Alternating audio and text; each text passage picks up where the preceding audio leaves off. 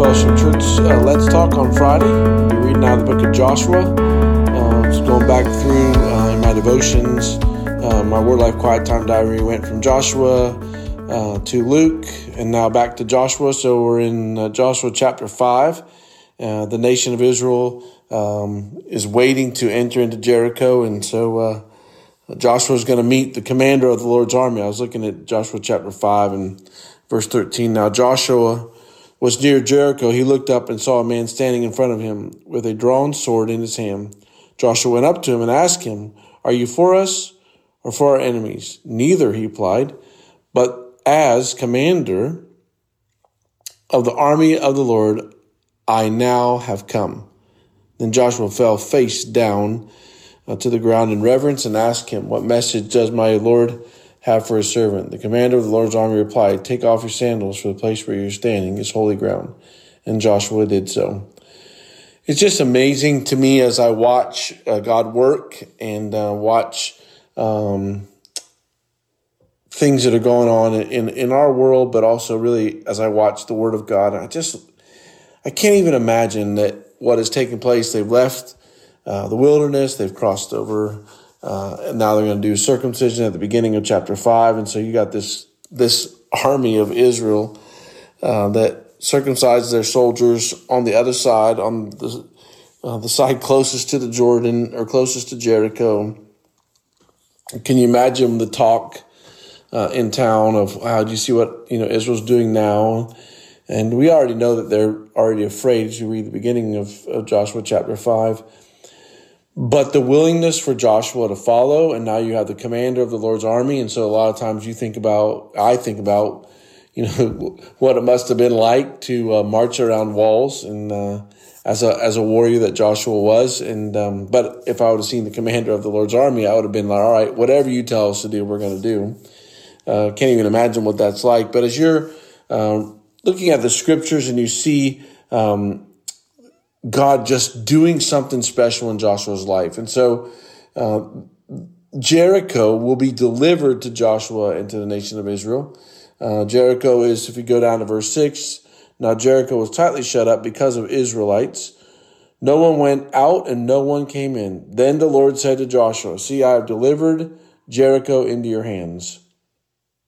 And so now Joshua and the nation of Israel are going to have to be able to walk in obedience. Okay, God, what do you want from us? So as I've been thinking about our Let's Talk, I've been thinking about what's on the other side. You've got confident soldiers. You've got a wall. You got the nation of Israel that's basically been living in the wilderness for 40 years. And now Joshua is coming that way. The people in Jericho, they're aware of it.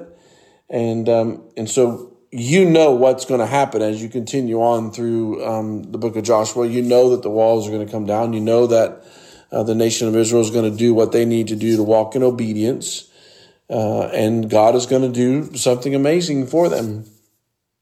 And I realize today that you're probably not going to walk outside and see the commander of the Lord's army. But that's how it worked in the Old Testament. God would show up and he would speak and encourage those people to follow him. Can you imagine what it must have been like for Joshua to gather the commanders of the armies and say, "Okay, listen, I met the commander of the army. And then now God has said to me, this is what we need to do. I've given them to you. So, all right, guys, let's go. We're going to do exactly what God has for us in that." And so they did. They walked around the walls. And the rest of the story. God miraculously brought down the walls. I have delivered. But I was wondering about us today.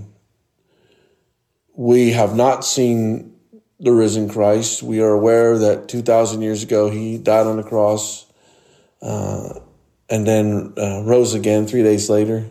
He's alive today. And so as we have heard his voice, we know what he wants from us. We know that he is for us. We know that he loves us. We know that he's left us here to be on a mission. And so may we, as we think about Friday, know that, all right, you've delivered me. I'm yours. Whatever's going to happen is going to happen. But I know the strength and the power and the hope that comes from you today. And so I want to walk in that because I am delivered. And if you give me Saturday, I'm delivered. I'm yours. I know who you are, Father. And I want to walk with you in that because I have been delivered, because you gave your best gift for me. And so may that matter to us. I know that we're getting ready to go into Abide 21. We're getting ready to do 21 days of prayer and fasting. Those are all neat things, but that doesn't mean that I know the one who I'm praying to. That doesn't mean I'm going to walk every day and, yep, I'm delivered and I'm yours. And thank you for what you've done in my life today. So just, a reminder that that God Almighty, that Jesus, that the power of the Holy Spirit, it's available today for you. So walk as you're delivered and watch God take down the walls.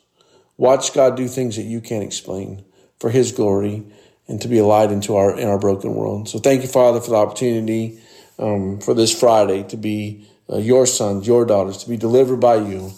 The way, obviously, you did way more things for Joshua in the nation of Israel in big ways, knocking down huge walls and allowing those warriors to battle against each other.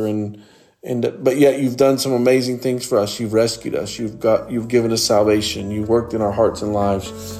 And so may we walk in your deliverance today, in your power and your strength for your glory. It's in your name, Jesus, we pray. Amen. God bless you and have a great Friday.